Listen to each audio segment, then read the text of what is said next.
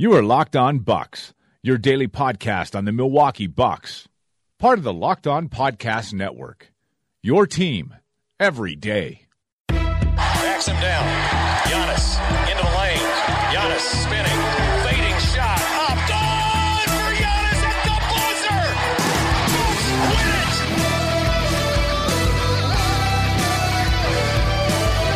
We may be young, but we believe on the future. Win it.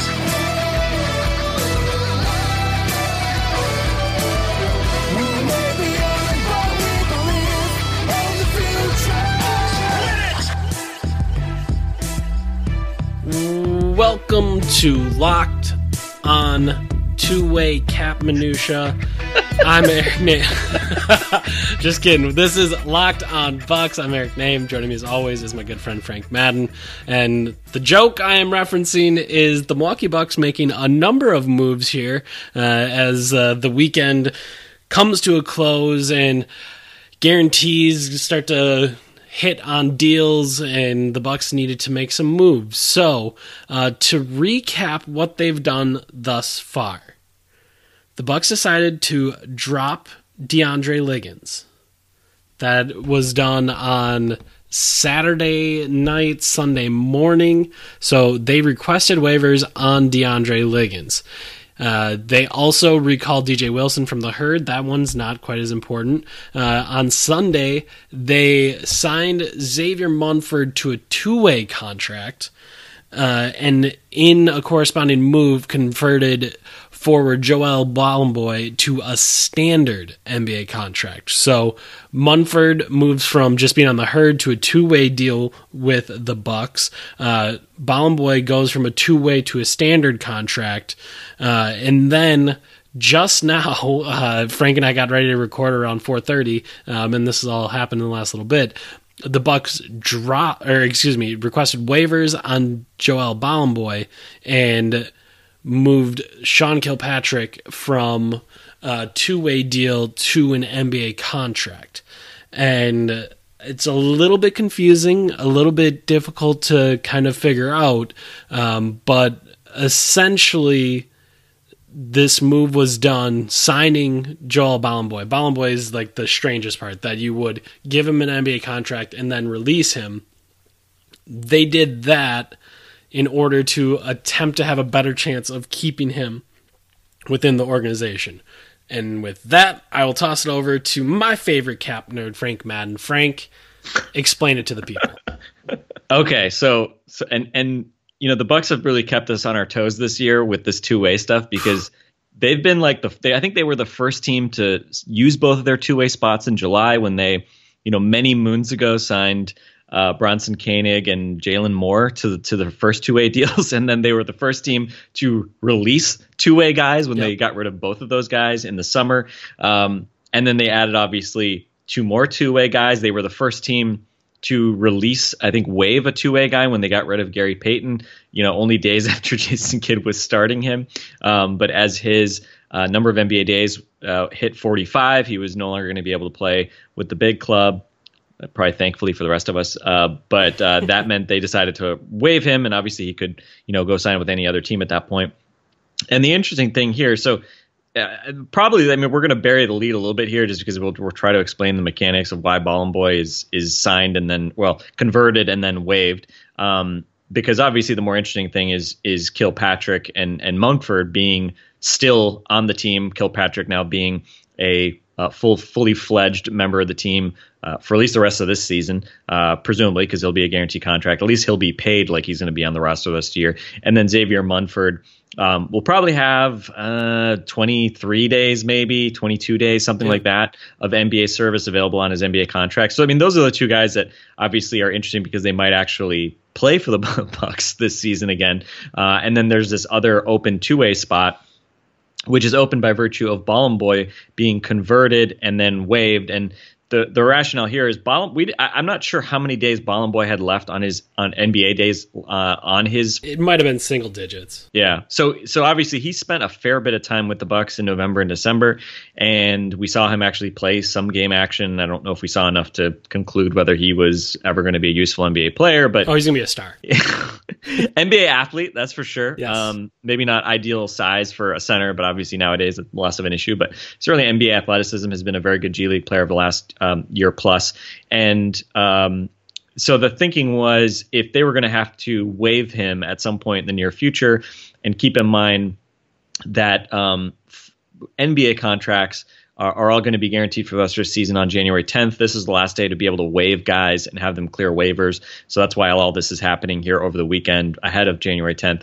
And then the deadline to sign new two-way contracts is January 15th. So that's also going to be ending very soon as well. So there's the ability to sign that. So apparently the thinking is if they had just waived Joel Bollenboy as a two-way contract, because he did have some time left, and obviously also, even if he used up his days, you could just leave him with your G League team. The thinking was, a team may have claimed him off as a two-way contract off waivers.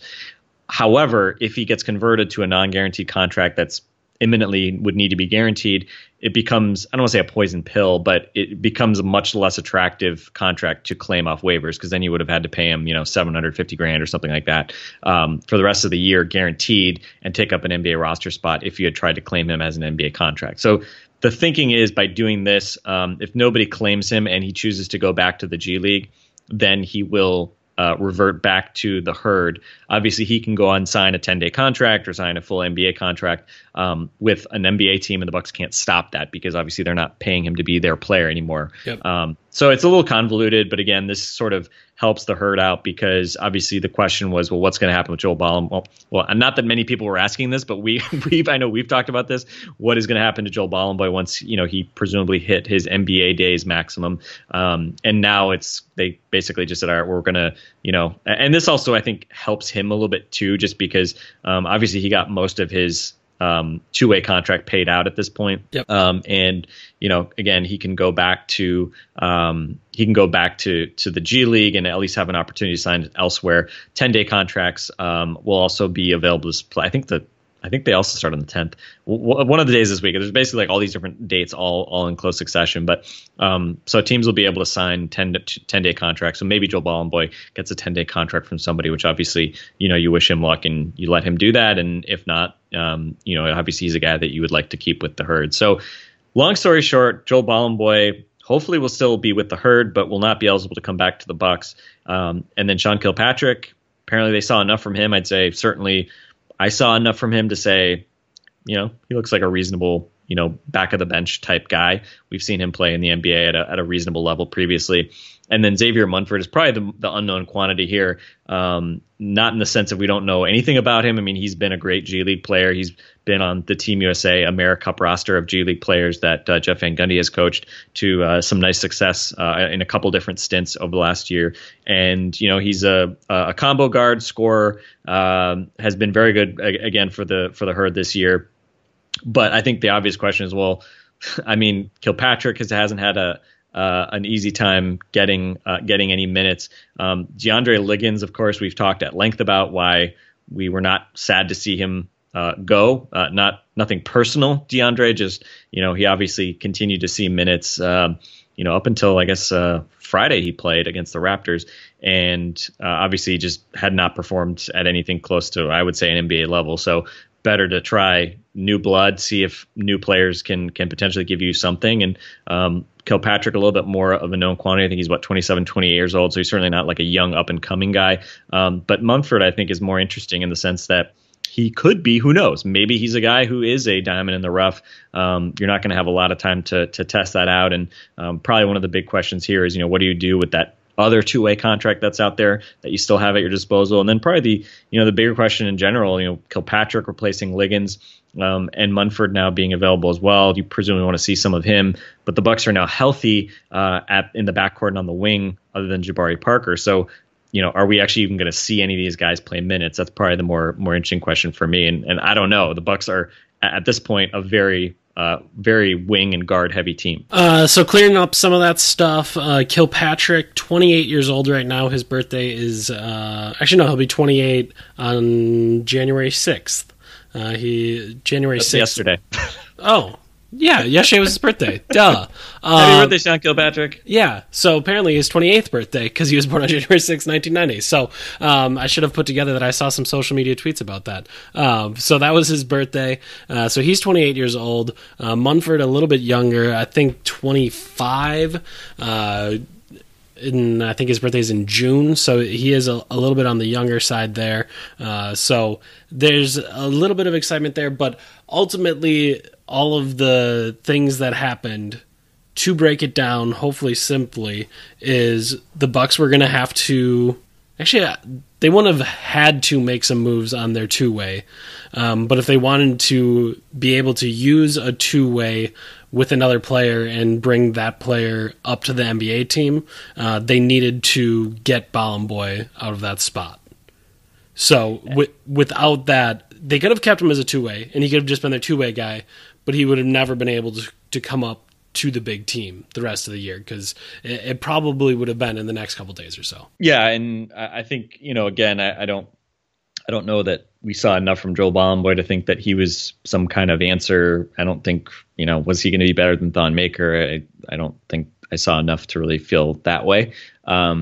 And obviously, the interesting piece is, on Saturday, Andrew Bogut got released. That kind of spurred some conversation around, is Bogut a guy the Bucks could go after? And importantly here, the Bucks no longer have an open roster spot. We knew DeAndre Liggins was likely to be opening an NBA spot when he was released. And, I think that's probably the most important aspect of this, is just not being able, taking away the ability of Jason Kidd to play DeAndre Liggins. Less important is whoever else fills his place.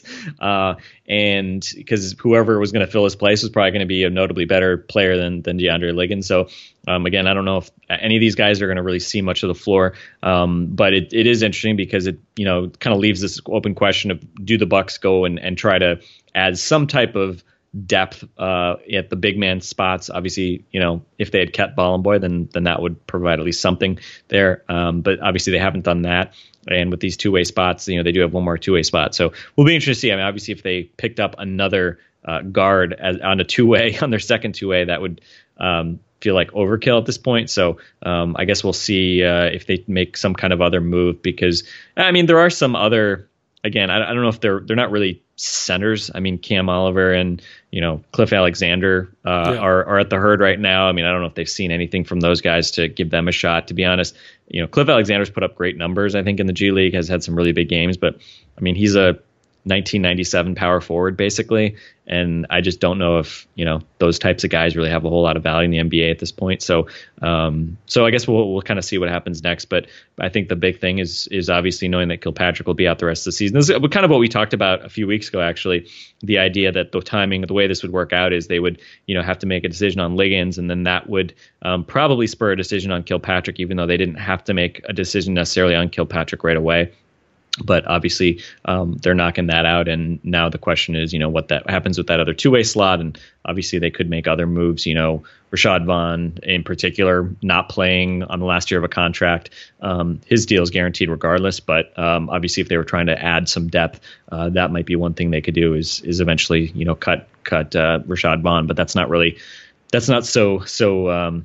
I guess time sensitive at this point. Yeah, not at all. And before we started recording, I was joking with you that everyone was given salary cap expert John Horst that idea. A lot of jokes at the start of the year, but I would say this is a really savvy move. If you are going to be given these two-way contracts and you are going to be trying to use them as an asset, I think they've maybe you can say they've overmanaged it a little bit, but they are determined to get as much value out of it as possible. So for that, I would applaud them. Even though I was initially confused by what on earth they could be doing with it, I think I kind of get it now. So good on them. And we just spent probably way too long breaking down moves that are at the very end of the roster and even seep into the G League roster. But still, I think what you said earlier about the fact that DeAndre Liggins is no longer on the team and someone better than him is taking his spot is important. Just because we've seen too many minutes with him. We saw him really just submarine any lineup he was a part of. And to not have that on the court at all times, or I shouldn't say at all times, but in a majority of games will be very good for the Milwaukee Bucks. That'll make, or I should say, hopefully that'll make making productive bench units a little bit easier. Not that it's ever easy, but the fact that you don't have someone just kind of killing your space offensively and hopefully executing defensively, aside from fouling guys, should help out the roster. So big stuff. I shouldn't say big stuff, but still some moves there for the Bucks, kind of sorting out their roster as all these guaranteed deadlines get moving. Let's take a look at, man, we have way too much stuff to do. Of course, the Bucks made a bunch of moves because we are already looking at like a 2-hour podcast. But hopefully we can keep it a little bit shorter. The Bucks they have a game tonight against the Pacers in Indiana. We'll talk about that at the end of the show. But now we need to recap the 2 games that the Bucks had over the weekend, a back-to-back Friday, Saturday. They lose to the Raptors 129-110 on Friday night. Really pretty much all about that 43-19 third quarter. And that was kind of where the game just went away from the Bucks. It did not go their way. 20-9 in the third quarter from Jonas Valanciunas. Not the game, 20-9 in the third quarter from Valanciunas leads the way for the Raptors there in that 43-19 quarter in that 129-110 win. On Saturday night, the Milwaukee Bucks win. They score the exact same amount of points, 110, but they hold the Wizards to 103. Bucks win 110-103 behind a 28-18 fourth quarter. They were able to get some stops late in the game. I think they hold the Wizards to 5 of 19 in the fourth quarter from the field. And some clutch shots from Giannis Antetokounmpo, one baseline fadeaway and another pull-up from the left wing area inside the three-point line, obviously, but another big shot over the top of Kelly Oubre. So the Bucks win on Saturday night. They lose on Friday night. I think going into it, we kind of suspected that this would be a 1-1 weekend. What do you take from it? Yeah, I mean, obviously Friday night was mostly disappointing just because, that was the worst defensive performance of the Jason Kidd era statistically. The Bucks gave up around 137 points per 100 possessions. As I tweeted during the game, near the end of the game, they were a few bricked Norm Powell shots in garbage time away from having the worst defensive rating in franchise history.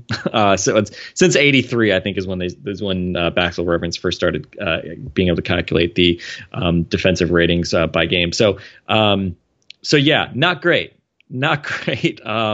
Just a complete disaster, especially in that third quarter, because in the first half, it was basically an even game. Basically, the Bucks were able to just keep pace from a scoring standpoint with the Raptors. Giannis scoring 17 and making especially that one play on the Dellavedova long bomb pass. I'll just mention this one. If you guys probably saw it, but Delly throws a pretty speculative full court pass to a streaking Giannis who does his best NFL tight end Hall of Fame move and somehow reaches out, controls the ball, catches it, is basically under the backboard and uses his go-go gadget arms to then lean over and flip the ball up on the opposite side and into the basket. It was just an insane physical move to be able to, be coordinated enough to pull off all those things. But beyond that, obviously, the rest of the game was, for the most part, a dumpster fire thereafter. Bucks did a nice job in the first half of controlling DeMar DeRozan, really wasn't that involved. They showed him a lot of bodies without necessarily like really just blitzing and trapping outright, but got him to have to put on dribble. It didn't seem like he was really taking a lot of like pull up jumpers, anything like that. Like he just wasn't necessarily shooting very much. And Valanciunas had 2 quick fouls early in the game, and that knocked him out of the first half. I don't think he scored a point in the first half, if I remember correctly. He did not. And Lucas Nogueira saw a lot of minutes, which I thought was really key to the Bucks being able to defend the Raptors, because they were able to play pretty aggressively on everybody else, because you just knew that if, Bebe is setting a screen or whatever and catching it at, the top of the key or something like that, like he's just not going to do anything, right? Yeah. And he's not a guy who's going to hurt you in the post like Valanciunas can do. So I thought that was pretty important, as much as the Raptors have been successful without Valanciunas, playing smaller lineups with Serge Ibaka at center. Ibaka, if I remember correctly, had a very strong start as well. I thought it was pretty important there in that first half. In hindsight, who was not in the game, and it wasn't just Valanciunas being out, but also Nogueira being in. I think that really sort of limited what they could do offensively. And then, in the third quarter, I mean, again, you don't give up 137 points per 100 without playing bad defense and also having the other team just hit everything. Yep. And I know there was one play from DeRozan was great in the third quarter. Valanciunas was nearly perfect. I think the Raptors had like 6 offensive rebounds. I think the Bucks had like 2 or 3 defensive rebounds. I mean, literally every time the Raptors missed, the Bucks let them get the offensive rebound basically. And there were a couple shots there, 18-2 in the third quarter rebound. Yeah. There was especially one play that I know you were mentioning to me earlier that kind of summarized how wrong everything went in that quarter. Yeah, I mean, like you said, everything was kind of going their way, and then the offensive rebound, I can't even remember what the shot was, but it goes out to the left corner, and DeRozan, like, he didn't go inside the three-point line to get it. Like, it bounced on one bounce to him, and he kind of just, like, jump stopped into the corner and hit a 3, and it was like he just got a catch and shoot corner 3 off an offensive rebound. Well, it was like an off balance, like fading. No, and like it wasn't a good. Like, he shouldn't have shot it. No, it wasn't a good look at all. It was a terrible look. Like you just got to reset, and the Raptors, like you said, were just kind of feeling themselves, and a fadeaway look into the Bucks bench, and DeRozan hits that, and nothing went right for the Bucks in that quarter. Valanciunas just kind of tore them apart, and they just didn't have an answer for anything the Raptors were doing, and it's unfortunate because we talk about measuring stick games. It's always a term we like to try to use, and you try to figure out who can the Bucks measure themselves against. And I thought going into this week, the Raptors were a team that they might be able to measure themselves against. They can't. We're using two different measurement systems. The Raptors are in metric. The Bucks are not. Like they're not on the same plane. They're not the same teams. And again, I don't want to say that so early in the season, and certainly things could go better for the Bucks. But man, you just look at this Raptors team. You look at what DeRozan was able to do on Monday, putting 52 on them, and then you look what the Raptors were able to do on Friday, and this is a team that now has DeRozan shooting threes. They're moving the ball better. They're not getting into as much ISO with Lowry and DeRozan as they were before. Like, this is a team that over the summer understood that they had weaknesses and needed to correct them, and maybe some of those weaknesses were pointed out by the Milwaukee Bucks. Like, as you read some of the stuff about the Raptors and how they were scoring pickup games and which points were counted worth 2 and which ones were a half point and all this stuff, like, they geared their summer and off season around figuring out how to play more efficient and more effective basketball. And when you watch them play, it's pretty clear that those changes have been implemented. And now, after seeing the Bucks compete with them last year, I think you would have to have some questions about whether or not the Bucks can do that this year. This is just a Raptors team that looked really impressive, and like I said, kind of a depressing takeaway to take away from 2 games against the Raptors in 5 days. But man, it was difficult to feel anything else watching that third and fourth quarter. Yeah, our friend Dean Maniat tweeted out, and I forget the exact numbers, but there was some huge disparity late in that third quarter. I think he did a count of the number of mid-range shots that the Bucks had taken, and the Bucks and Raptors had taken versus 3-point shots, and it was, you always think of DeRozan being like the great mid-range guy, right? Who loves shooting those mid-range shots. But apparently, when they were done sort of just blowing the game open, there was actually a huge disparity where the Bucks were taking tons of mid-range shots, and the Raptors, took almost, I think for the game, they took almost twice as many shots from three as the Bucks. Bucks just 7 out of 17. I mean, Raptors didn't shoot great from three. I mean, that's the hilarious part about how many points the Bucks hemorrhage is the Raptors only shot 30% from three. They only made 10 out of 33, but they shoot 56% overall, 12 offensive rebounds, 23 out of 28 free throws. And so again, it wasn't like, again, you gave up just some insane 3-point shooting night. You gave up a lot of threes. And they certainly hit a lot of open ones to blow that game open. But Lowry was the only guy. The only two guys hit more than 1 3. CJ Miles was 2 out of 6. Lowry was 4 out of 8. So it wasn't just that. But the Raptors scored 62 paint points. Bucks scored 56 of their own. But again, the 3-point line was a little bit of a difference. And then, just so many reloads for the Raptors. They had 9 more shots overall, in part because of all those offensive rebounds. So yeah, I mean, again, to be clear, like talent-wise, I mean, the Bucks have no excuse for getting blown out in their old building by the Raptors. The Raptors are really good, but the Raptors, I think, are one of those teams you look at, and because they've been doing it for years now, playing at a high level in the regular season, I think you have to accept this is a good team, right? And people were wondering, like, maybe this is the year they drop off, but they've had a lot of their young guys who we've talked about. The good drafting of Masai Ujiri has really paid off in getting solid minutes from, the likes of certainly, the other night, DeLon Wright played really well. Fred VanVleet, hit some big shots. They added CJ Miles off the bench, but, they just have a lot of guys like, Siakam and certainly Anunoby give them nice defensive versatility at the forward spots. Not that they necessarily shut down Giannis or anything. Giannis had 24 on 14 shots.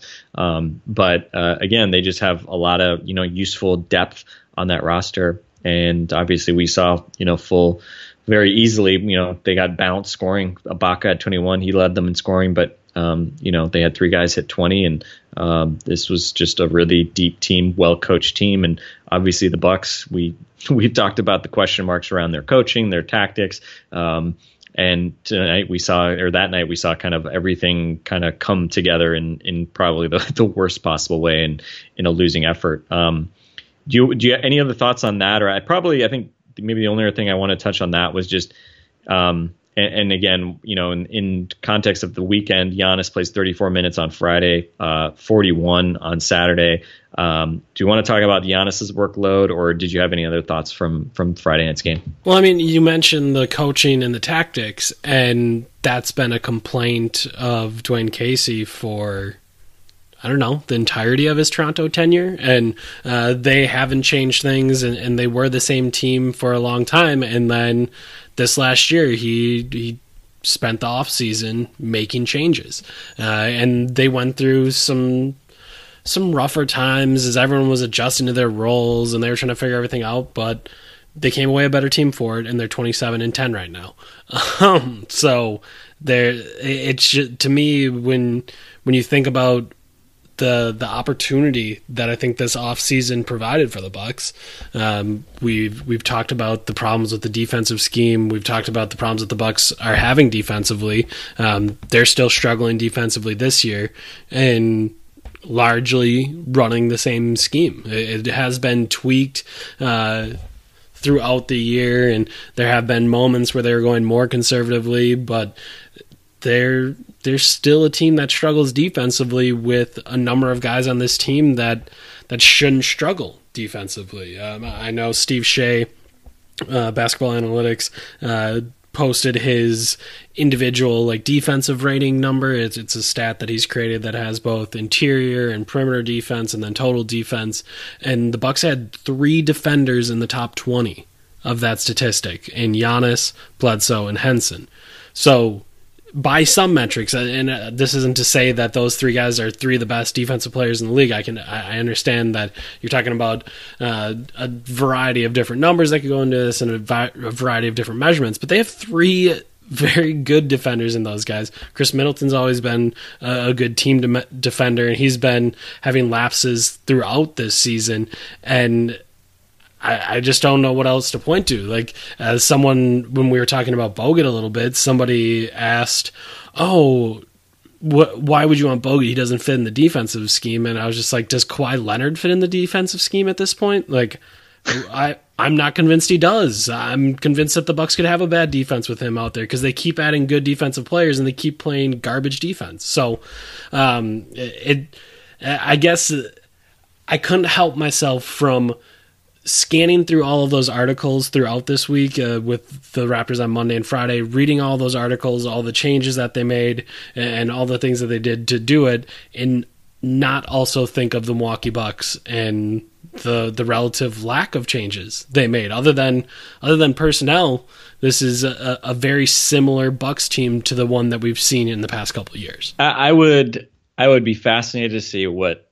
And I'm curious if anybody from the Bucks front office or ownership saw the article about the way that the Raptors played these scrimmaging games, right? Where they made corner threes worth 4 points. They made, I think, mid-range shots worth nothing. Is that right? Or maybe like a half point or something. Or a half point, something like that, right? Basically, just to sort of tilt the game such that you make it. Basically, you're just bashing over the head of players the kind of more subtle differences in value that analytics will tell you exist anyway. So like, and we talked about the other day, right, that again, Chris Middleton is shooting 50% on mid-range twos this year. That's outrageous, right?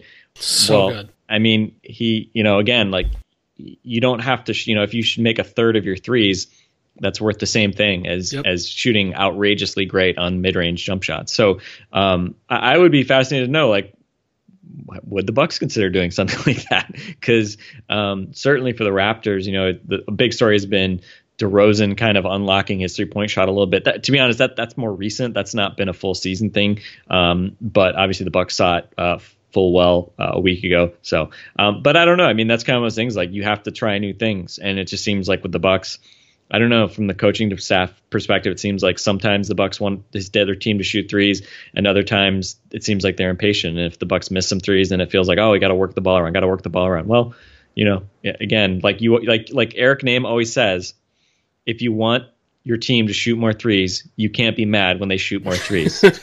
Correct. And sometimes you're going to miss, and sometimes you're going to make. But that's just the way it goes. And certainly with the way the Bucks play, I mean, they don't play a bunch of big guys. I mean, they play two centers, one of whom can shoot threes, and Thon Maker. And then you have Giannis, who obviously doesn't want to shoot a lot of threes.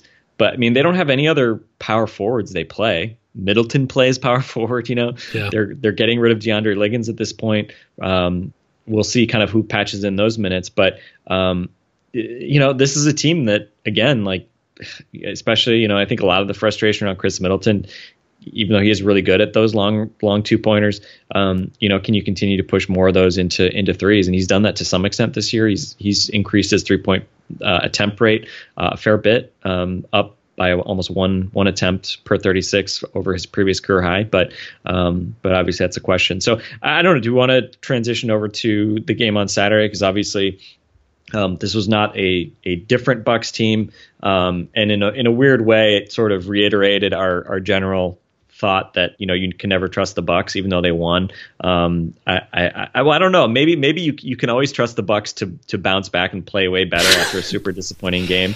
But what do you call it? The gravity of mediocrity? The gravity of mediocrity. There you go. It's like the Bucks. They can never get too high above 500. They can never be too bad. They just sort of always, they have too much talent. They just always sort of end up bending their way back to being a pretty decent basketball team. All right, so I guess let's start with something that you already hinted at. Giannis on Saturday night plays 41 minutes. Has a huge game, 34 points, 12 rebounds, 7 assists, 2 steals, 1 block. Had 5 fouls, which honestly probably was for the best. It probably kept him from playing 43 minutes. Yeah. Maybe we want Giannis to have more foul trouble, because that's the only thing that's going to stop Jason Kidd from playing him and we're completely running him into the ground. It's pretty messed up that that's sort of like where we're at. But I don't know. Giannis hasn't had much foul trouble of late, but maybe that's a problem for his long-term health. So he goes 12 of 17, big night for him. Conversely, Middleton goes for 42 minutes, 20 points on 5 of 14 shooting, 5 rebounds and assist, steal, 3 turnovers, which felt like 8 turnovers. Just a really brutal night. And I guess we can talk about both of them in their insane minutes per game. I think both still. I would have to double check on this. I haven't looked in a little while about exactly where they were, but they've been in the top 5 in minutes per game the entire season. And for a little while, I believe we're 1-2 in the NBA in that same statistic. So they're certainly flirting with that again. They are 1-2 right now. Yeah, they're 1-2 in minutes. Giannis at 37.9 minutes per game. Middleton at 37.3, leading the NBA. And I guess we can talk about both of them and both just kind of how crazy it is to do that to them. But this is my bigger thing is Giannis is superhuman. Giannis is one of the 5 best players in the league. I don't want to say I get playing him a lot, but great players through time have played a lot of minutes. So that one I can kind of understand. Chris Middleton is, again, we can argue all day and all night whether he is top 30, top 40, top 50, wherever you want to say. He's not superhuman. His game is very much not based on being superhuman. It is based on being very skilled and having a very slight margin in athleticism that allows him to get off a variety of tough shots.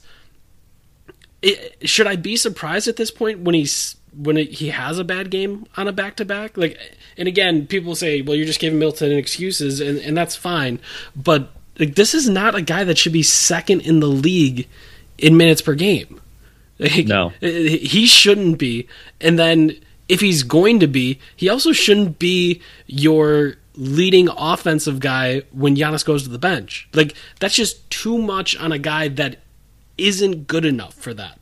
And again, I obviously think the world of Chris Middleton. I think he's a very, very good basketball player and helps out this Bucks team immensely. But he's likely a good third option on a championship team, and he's playing the second most minutes in the league. It just doesn't make any sense. Well, and especially, and so I mentioned, only half jokingly that basically maybe foul trouble would be a good thing for the Bucks franchise because it would prevent Jason Kidd from playing Giannis 38 minutes per game. Mm-hmm. I mean, a couple of things here. So first off, I would say that the other mitigating, and I understand what you say, right? Like the natural, especially if you're Jason Kidd and you're worried about, being good enough this year to keep your job, the natural inclination will be to overplay Giannis because he's an MVP candidate and your best player. And, you're minus 11 points per 100 when he's on the bench. You're plus 5 points per 100 when he's in the game. There's everything you would expect is true about Giannis's effect on this team. And he plays, you can see him getting visibly gassed at times, but he can still play at a really high level on both ends, even when he is tired. Yep. We've talked about maybe a little bit at times, like in fourth quarters, maybe he wears down a little bit. Certainly in this game, like if we want to talk about this game, I mean, Giannis was, hit three out of 3 down the stretch, including those pair of jumpers. I mean, it was awesome to see as a Bucks fan, Giannis embracing sort of that ability to create those shots. And again, maybe not super high percentage shots because these were mid-range jump shots.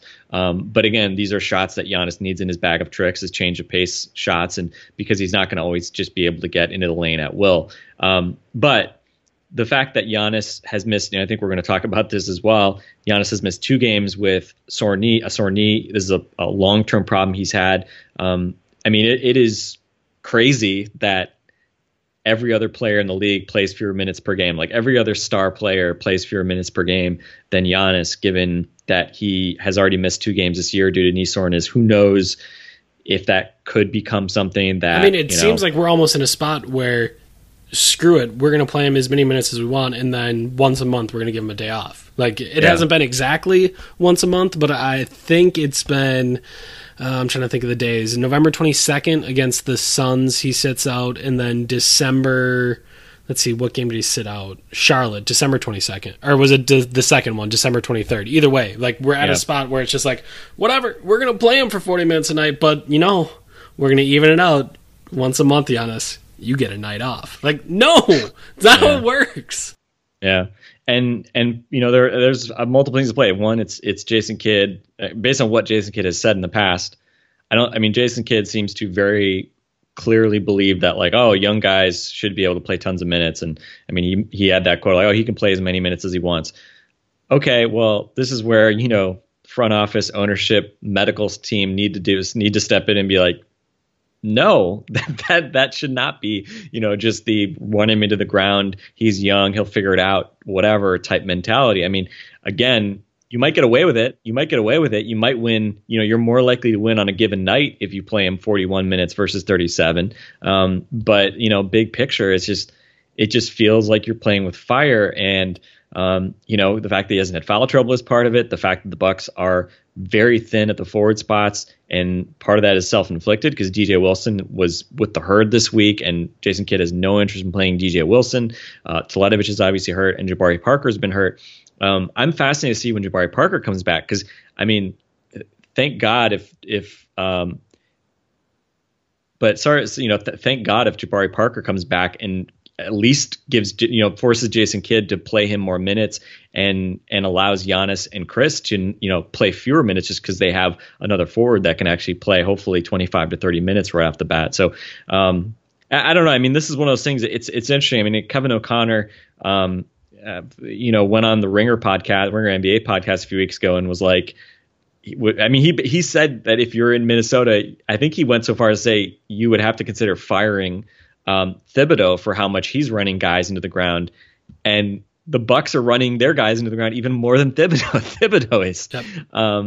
So it's this is one of these things that, like, it has to change at some point because, again, I just feel like you're playing with fire, and everybody's going to be happy when you win that game in Washington or win these games where Giannis plays big minutes and he's key to the team pulling it out. But again, it's that sort of long-term viewpoint. Like, you have to have a longer-term viewpoint, and people talk about it. But with Giannis, is it going to take Giannis having to sit out 2 weeks? Dellavedova missed how many weeks with his knee soreness? Tony Snell missed a couple weeks maybe with his knee soreness. Is it going to take that level of injury and soreness before the Bucks realize that they have to manage this more? And I think the Friday night game was another example where Giannis was at, I think, 29 minutes going into the fourth quarter. They're down by, 1 billion points. And maybe you can convince me, playing Giannis to start the fourth quarter for 2 minutes, see if you can cut into the lead to start the game, the quarter. Maybe you could convince me that makes sense. But the fact that he plays another 5 minutes and gets up to 34, which is one of his lowest minutes outings other than that Indiana game last week, in a long time. It's just this is how you run a guy into the ground. Even in a blowout, he plays 34 minutes. And then that's the night before a game where he's going to play 41 minutes in Washington that you really want to win because it's a team that you're going head to head with for a playoff spot. So yeah, I think Giannis is the one I worry about more, but I totally agree. Chris's, on off numbers are down a lot this year, and he's putting up bigger numbers overall.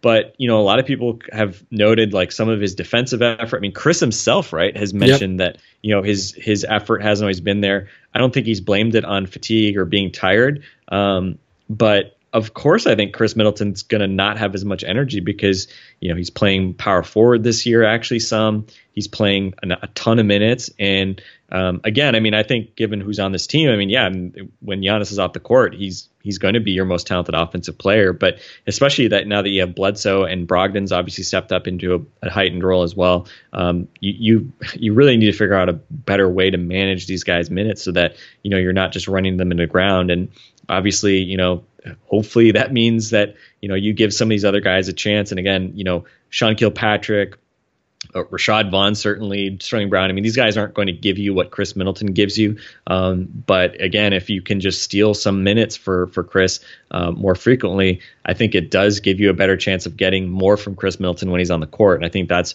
really seems to be a more pronounced thing with Chris this year than in years past. And certainly I think that's more of a concern I have with Chris than Giannis, who, for me, the big thing with Giannis is just, his knee and his health is just so central to everything about this franchise. With Chris, I think it's more, I just worry he hasn't had injuries, but I do worry a bit, or hasn't had injuries this year, obviously, but I do worry a bit about just his productivity. Well, one is health-based, like you're worried about Giannis's health, and the other is tactics-based. Like, you're not getting the productivity you want out of Chris Middleton because he's playing too much. Like, he has very... I shouldn't say he's very slim margins, but his margins are slimmer than Giannis's. Like, Giannis at 95% is still going to be very, very good and much better than the rest of the league. Chris at 95%, not as that much better. Like, it's kind of how all this works. So yeah, I think it's two different things, but neither of them make a ton of sense to me. It's just kind of mind-boggling to see. One thing I wanted to add while you were doing this was I wanted to read a passage from Nick Friedel's from ESPN Chicago and just from ESPN, his Q&A with Jason Kidd. You mentioned some of the answers Jason has had to me, to Charles Gardner, to Matt Velasquez about, Giannis is young, it's fine. But this is even more than that. Specific to minutes, how do you balance the fact that Giannis is so instrumental to what your team is doing with the fact that he's 22 and you need to give him a break once in a while? One, it's communication. We talk all the time about how he feels. The one thing I've always been a big fan of is guys who can play 40 minutes, which hasn't happened in this league for a while now. Last year, LeBron averaged, I think, 37.8 or something around there, which is a little bit below par for guys who... We've had multiple guys in the 40s when I played. That used to be the bar. You look at Dirk and those guys in Dallas when they first got together. Finley played 41 minutes a night. I don't think he was asking for a break, but they're winning. And Giannis is young, but he knows how to communicate when he's tired. But we're not going to run the engine hot all the time. And there's going to be times when he plays 32 minutes. Do you think that's one of the biggest ways the league has changed since you played? Guys used to play 40 minutes all the time, and now everything seems to be less. Everything is less. It's going in the wrong direction. If we have all this technology to make the person or the athlete better, then my question is, why are the minutes down? When guys played more minutes in more games in years prior, we're supposed to better the athlete, not play less. And most of the guys who played a lot of minutes played for a long time. Right. And there's classic. So first off, there's classic sort of survivorship bias in this, right? You think back to all the players who played a ton of minutes and didn't have injuries and things like that. Well, yeah, I mean, but you're forgetting probably about guys who, broke down earlier and didn't have as long careers because maybe they did play too many minutes and to get running around, right? I mean, I don't know what Brandon Roy played, or pick your favorite guy who might have been injured, and who knows, because of maybe just playing too much. So, and again, I mean, that's the thing, right? I mean, yeah, Tim Duncan played massive amounts of minutes under Popovich early in his career.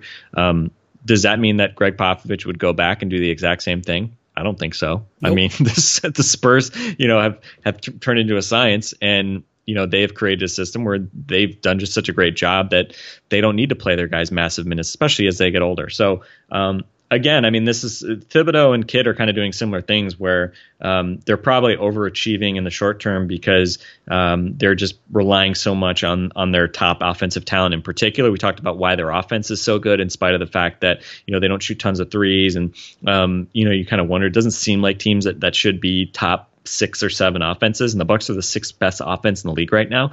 And I think a lot of it is because, well, you just don't play your bench players. You just play, your top players tons and tons of minutes because, even the minutes 36 through 42 for those guys is going to be better than it is for some of these younger guys, these lesser players. So, I mean, we could talk about this, every other podcast probably. And obviously it's a topic that's come up a lot. And I don't know. I mean, at this point, again, it seems like there should be some kind of intervention because short of, the medical team and Giannis saying he can't play, it seems like he just inevitably plays tons and tons of minutes. And again, if Giannis has a, 18-year career and plays 75 or more games every year, then we'll look back and say, oh, didn't really matter, whatever, everything's great, but why risk that, right? Why risk that for an extra win or two, on the margins this season when, again, you're not going to win a championship. This season, Frank, right? Guys used to smoke cigarettes in the locker room and, sometimes they'd have a beer while they're in there, and they were great players. They're Hall of Famers. So who am I to say that we know anything better than them, right? Because, a cigarette, sure, that's fine. No, we learn things. That's how this works. like we get better. The technology Jason refers to and the ideas, those have developed and gotten better because we've learned more. And one of the things we learned is that you shouldn't play all of those minutes. It's just such a frustrating thing to listen to. And you did mention, we can say this all the time. And I think we do. We always do complain when Giannis or Chris plays more than 40, and especially on nights when they do it on back-to-backs. But for anyone who's ever been curious, stars play a lot of minutes, and that's generally fine. I'm hopeful that this conversation we had helps explain why it isn't a good thing, and it isn't something that should be okay, even if you are surviving it for that year. So just a kind of frustrating trend to continue seeing with this team. I was hopeful that at some point I wouldn't see Giannis and Middleton at the top 5 in minutes per game this season, and I don't know. I'm not going to say I've totally given up hope on that, but I'm awfully close. I feel like if you were a betting human being and you wanted to go to Vegas, and not that this is a prop that Vegas would have, but if you could bet one of those two guys to finish the season at the leader at minutes per game against the field, I think you'd probably take one of those two. We've just reached a point where it just doesn't make any sense, but we've seen it continue. All right, let's get back to that game. Bucks win 110-103. I think the exciting thing in that game, and obviously our friend Dean tweeted out the statistics for Giannis and just how good he has been in the clutch. The Bucks played exclusively hero ball for the final 3 minutes of the game offensively. I hated every second of it. I thought it was awful. I thought it was terrible basketball. But they have, Middleton on some nights, but certainly not that night. But they have two guys in Eric Bledsoe and Giannis Antetokounmpo that desperately want those shots, that are going to hunt those down and find a way to take those shots. And for the most part this year, they've been making those shots in that situation. Am I expecting Giannis to continue shooting 60% in clutch time? No. 67%. 67%. Am I expecting that? No. I am not expecting that. I would assume there will be some mean regression there as that sample gets larger, but it does speak to something that when you think about this team's point differential, you think about the way that this team is played, you think about them maybe outperforming their current projections, that's it. Being good in the clutch and winning close games, that'll do it. And they have done that thus far this year. And seeing Giannis hit fadeaway baseline jumpers and pull-ups off the dribble after going in between the legs a couple times, those are undeniably good things. And especially so when you think about the last week or so, when you can also add in the Thunder game where he attacks the basket and gets a dunk. Those are varied approaches. One was a drive where he gets that dunk. He went out of bounds, but he gets that dunk and he was attacking. Then another is a baseline fadeaway. And then finally one's from the left wing off the dribble. He's able to hit a jumper there. Those are all next level progression things where it's not what it was last year where it was, okay, I'm going to back you up and try to make a tough post move, or I'm going to back away from you, try to get a full head of steam, hit you with a Euro step or spin move, and you're going to guess right, and then I'm going to kind of get into trouble. That's a varied attack that kind of allows you to keep defensive players on their toes. Yeah, and I think, again, we talked about in the past, how oftentimes the Bucks sort of fall into the trap of like if they can't get Giannis the ball on pick and rolls, rolling to the basket, then he can get marginalized late in games. And again, like, hero ball Giannis mid-range jumpers is not like, the path to greatness. And so that, I think, sort of like maybe tempers the what we saw on Saturday a little bit, just because, again, it's great that he's able to start making those shots. For a true superstar, you need to be able to have that in your bag of tricks. But it did seem like that whole game, to be honest. I mean, the Bucks, I think, ended up with a 113 offensive rating, which is good. But man, it did not feel like a well played game by either it was team. bad. It was bad. I mean, the first half, I mean, I was joking about it on Twitter, but I mean, I don't know. It just seemed like the resounding sort of image I had from the first half was the Bucks, in particular Malcolm Brogdon, who started ahead of Tony Snell for whatever reason. Jason Kidd wanted to motivate Tony Snell to shoot more shots or something. I don't know, whatever the reason was. But Malcolm Brogdon, like, missing right corner wide open threes, and other guys also missing wide open right corner threes. They fumbled one away in the right corner. So basically, the right corner was just like the just corner of doom. And I think Kelly Oubre hit a couple threes on the other end, on the corner, in the far corner. And then just like seemed to be like everybody was obsessed with trying to throw difficult passes to John Henson in the paint. And Giannis tried to throw that lob to Thon. Oh, yeah, God. It was just, like they throw it, which I don't know how they retained possession on that. I still wasn't clear. Giannis trying to throw a fast break lob to Thon, who, like, everything was just mistimed. He ended up catching it and seemed to go out of bounds. But he they kept threw the it ball. off of.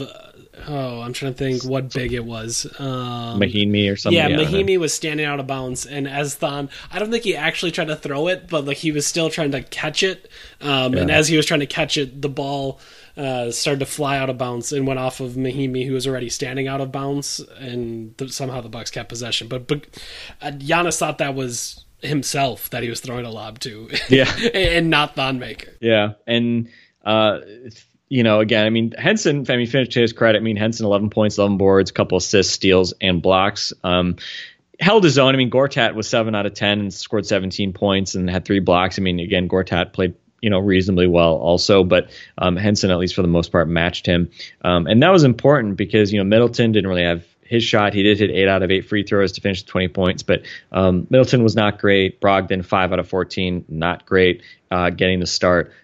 Bledsoe ended up being efficient, 21 points on just 11 shots, 4 boards, 4 assists, 3 steals, and a block. Had that big 3 down the stretch, but that play kind of like summarized Bledsoe's night because he ended up hitting a 3 that I think gave the Bucks a 5-point lead late. But it seems like he has this, he has that like tendency to, especially if he gets a mismatch, to just everything just slows down. And like if he gets a switch, like I think last night was a couple times like he got Gortat on him, and he just like sizes up and he kind of like thinks about it. It's like that Larry David gif where he's like, does the thing where like stares at the other person and like tries to get them to break. That's sort of what like the equivalent of Eric Bledsoe when he gets a mismatch. He kind of like stares the guy down, maybe even like dribbles back out, kind of turns around, sort of, takes a sweet time, and then decides to like go into like do his turbo whatever move to try to create something.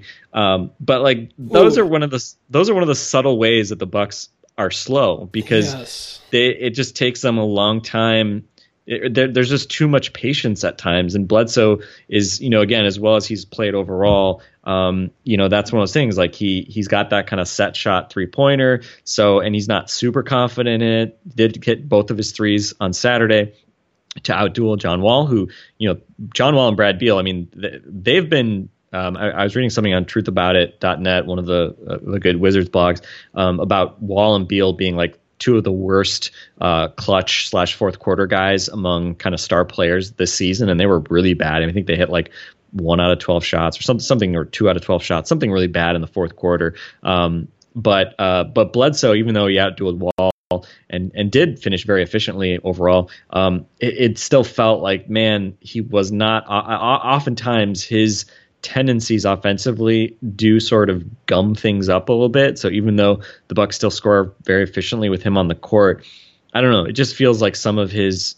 like primary sort of offensive ticks just don't really lend themselves to making things happen quickly. And that's especially hard because Giannis obviously is not, I mean, he's not a guy who's looking to just shoot jumpers. So it usually takes longer to get Giannis mismatches or for him to similarly like size guys up and make moves if he's got it in the post or whatever. I mean, it's just like another example of thinking that, oh man, Eric Bledsoe, quick, flying around the floor, like this is going to get the Bucks moving, and then he's another guy that will find a mismatch and then take 10 seconds to exploit it. Like it's the same as it is with Middleton getting a post up, or the Bucks running 3 pick and rolls to get a switch for Giannis that then he can go to the post. Like no matter what, there just isn't any pace to the half-court offense. And obviously, I talk about it all the time. Like, if you want pace, you have to create it. And the Bucks don't want pace because they don't try to create it. And it's just funny to watch Bledsoe's dribble moves because you think so often with a great point guard, like, oh, man, Steph Curry got a switch with the center on him. Like, oh, he's going to cook this dude, and it's going to be awesome. And with Bledsoe, you see him like back it up 5 feet, 6 feet behind the line, and you're like, oh, this is about to be great. But then you remember like he doesn't shoot that well. So then bigs are just like backing up, and the extent of his moves to attack that are back up 8 feet, run as fast as I can, and then if they backpedal enough, take a 3, and if they don't, hit a hesitation move around the 3-point line, and then try to get past them, but he's not quite big enough to actually get past people. So then it's 2 more dribbles to somewhere around the lane, and then a jump pass that's sometimes good, sometimes totally out of control. And it's just kind of frustrating in that you'd think, oh, Giannis, Bledsoe, pick and roll, get that switch, you're going to punish him. And like Giannis might, but with Bledsoe, you're not as confident because teams just don't have to respect his jump shot. So I don't know. It's just another strange cog in the Bucks offense is Eric Bledsoe. And a lot of the nights, like you said, he ends up being efficient, like 6 for 11, 2 for 2 from 3, 7-8 from the free throw line, 21 points on the night. Like, you'll take that. Like, that's good.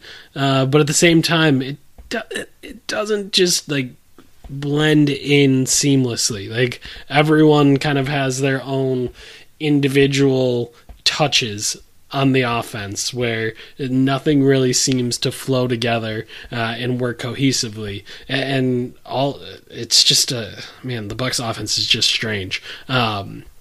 So yeah, he ends up having a good night, but it just another weird spot.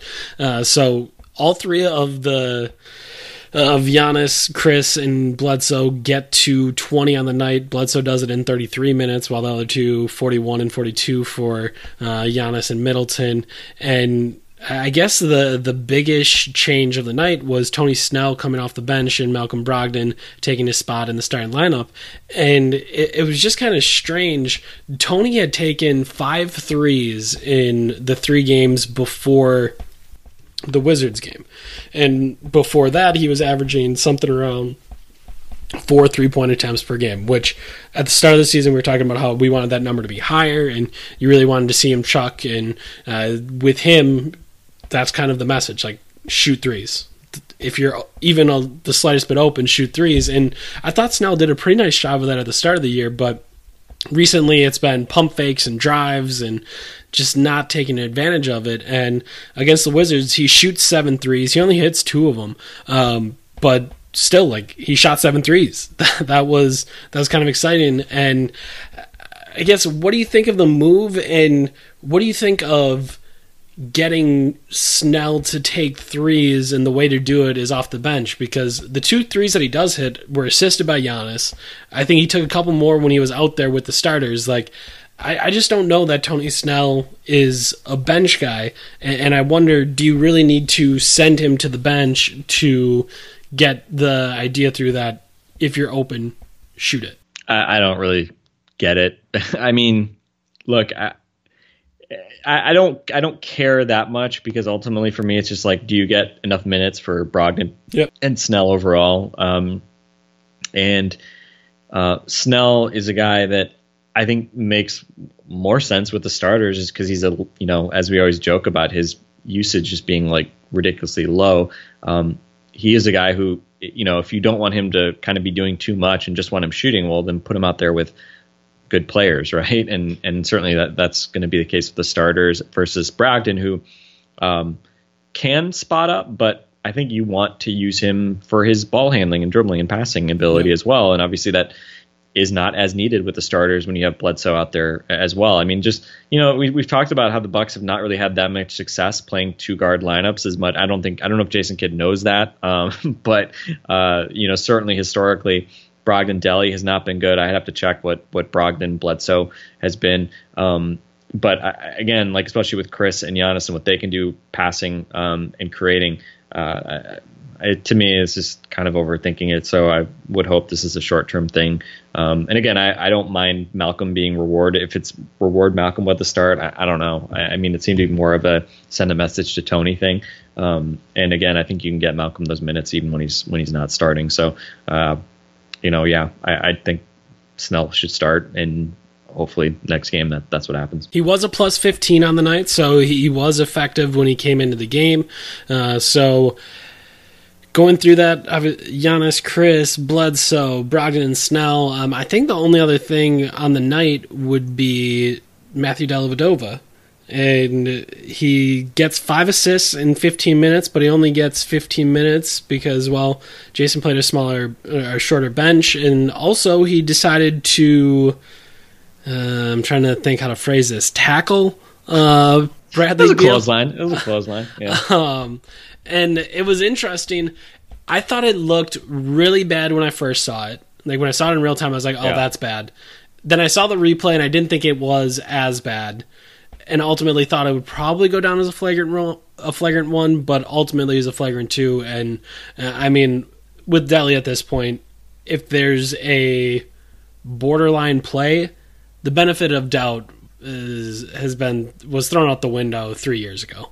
At this point, Delly is seen as a dirty player by many, and well, if he does something like that, he's going to get tossed. And you mentioned something about this before the pod. You thought it might actually light a fire under the Wizards, and it didn't really appear to. No. I mean, Bradley Beal it looked like Bradley Beal was going to get all fired up. And this is obviously a weird team, the Wizards, in the sense that they like to, talk a big game, and they talked about the Cavaliers trying to avoid the 1 seed so that they wouldn't have to play them in the second round last spring. And then they're always talking, whether it's in-game or after-game, pre-game. They're just always talking. Right, and I think that was right before they then got torched by the Cavs in that game. But yeah, they talk a lot. I'm sure John Wall thinks he's better than Giannis, and Bradley Beal probably thinks he's better than John Wall. So they're just a team that, I don't know. I don't find them particularly likable. I find myself rooting for them mostly just because they tend to play like they've had all these spats with the Celtics, and I really dislike the Celtics. So yeah, I don't know. I mean, this team to me has I think they have perhaps overachieved in recent years. I mean, the fact that they've been in the vicinity of 50 wins to me is probably, I don't know. I mean, I think that's probably about as good as you're going to get from this team. I just don't think they're a great team. I mean, top to bottom, like their depth isn't crazy. I mean, we should know. I mean, they were missing Otto Porter on Saturday, so that certainly was a factor. For them, they brought in Kelly Oubre, who obviously is normally kind of more of a 6-man type guy. So, I think between, Wall, Beal, Porter, Oubre, Gortat, I mean, they certainly have some talent. But, I mean, again, is this a team that, has the sort of transcendent top 5 superstar? No.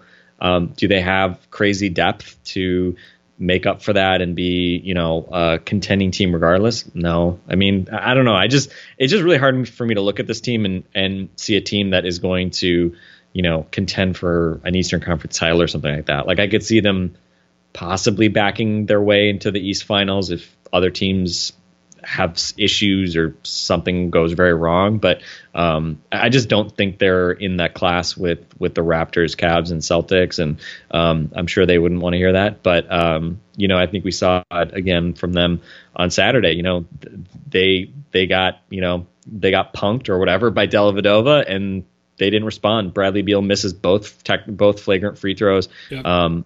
I thought, and I agree. I mean, I thought it was definitely a flagrant. I mean, the problem was, I mean, it was like he tried to wrap him up, but Beal was going so fast, and Correct. Delly, because of the angle at which he tried to do it, Delly ended up with, he grabbed him maybe around, his chest, but his Delly's like upper arm ended up then being basically up near his shoulder, and so he ended up being close to his head, and so I mean it looked like a clothesline, and he was going so fast that the speed with which he hit the ground looked very violent. So I thought it was definitely a flagrant. I thought it was borderline whether they would actually kick him out. It was just a really poorly executed wrap up. Like dudes get wrapped up in the NBA all the time. Like that's not a strange play to see happen, and you'll get a flagrant one for that. But Delly just went in too high. Beal was going too fast. Like it looked bad. Yeah. Yeah, and I enjoyed Delly just like kind of being like sort of like then tried to like kind of pick him up, and Beal obviously was like pissed off and ends up pushing. But he made sure he didn't do anything. Yeah, well, he pushed the official more than he pushed Delly, which was probably kind of fitting because again, I think the bark is worse than the bite with the Wizards. So yeah, I mean, and ironically. I considered tweeting this, but I didn't. But so I know it's lame to mention this now. But my thought when it happened was, as well as Delly's been playing, I was kind of like, I don't think I want Delly playing like closing this game out anyway. I think I'd rather have some combination of Bledsoe, Brogdon, Snell, etc. So I was kind of like, maybe this is probably a good thing, especially because the Wizards got nothing from that possession. Beal missed both of his free throws and they missed a shot. So it was no harm from that possession standpoint. And then you didn't have Delly anymore. But I mean, what was it, like 8 minutes left in the game or something? So then you play your better players who should be playing anyway. So that was the sort of the irony of the play was, especially given the way that the Wizards reacted to it, it probably ended up helping the Bucks in a weird way. Yeah, I think that ultimately, like you said, I was just imagining that being a turning point. Just the motion, you feel like that could really swing a game, and it did none of that. Like it didn't affect the game at all, really. So just kind of a strange thing. Any other thoughts about Bucks Wizards? I don't think I have any thoughts, period. And I really don't even want to talk about the Pacers, but I suppose we have to give our very, very brief preview of this game. I mean, it can be a token preview. Like preview. No one's here to grade us at the end of the day. We can do whatever we want. This is our podcast, Frank. The Pacers, 8th in offensive rating, 23rd in defensive rating. You kind of know what they're all about. Victor Oladipo, though, is back and went off against the Chicago Bulls. They beat the Bulls 125-86, and I need to track down Oladipo's full numbers there, but he just destroyed the Bulls in that game. He goes for 23, 9 assists, 6 rebounds, 5 steals, and 9 of 11 shooting, 2 of 3 from 3, 4 free throw attempts. So, I mean, you can see the difference between the Pacers with Victor Oladipo and the Pacers without Victor Oladipo. The Pacers without Victor Oladipo, bad, not good. Yeah. But with him, and again, he did all of that damage in just 23 and a half minutes since it was such a big blowout of the Bulls. So this is a Pacers team that is going to be a little bit more dangerous. We talked about kind of the start of the season that they got out to, but they lost a number of games with Oladipo out, including one to the Bucks.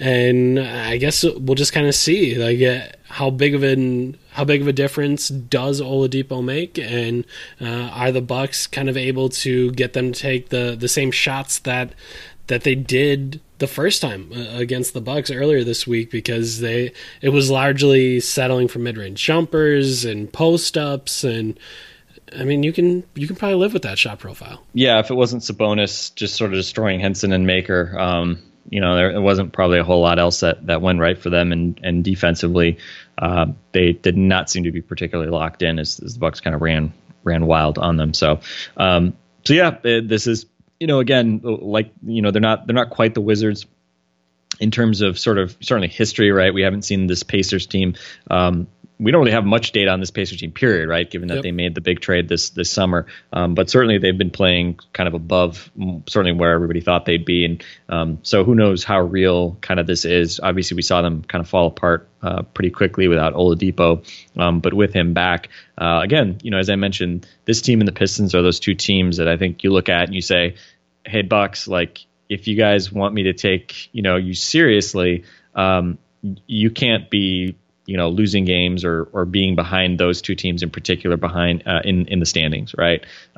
Nothing we've seen from those two teams, nothing about their roster talent wise should suggest that you can't, be clearly better than those teams. So certainly they took care of business in Milwaukee, but here's the next test. Show us something. All right. That's going to be it for us for today. I have totally lost track of time. I don't know how long we went. I'm sure it was entirely too long, but hopefully you were caught up on the Bucks, their 2 games from the weekend, all of their moves from the weekend, and you are ready to go for the Pacers game tonight. We will talk to you after that game. That's Frank. I'm Eric. This is Locked On Bucks, and we will talk to you after tonight's game.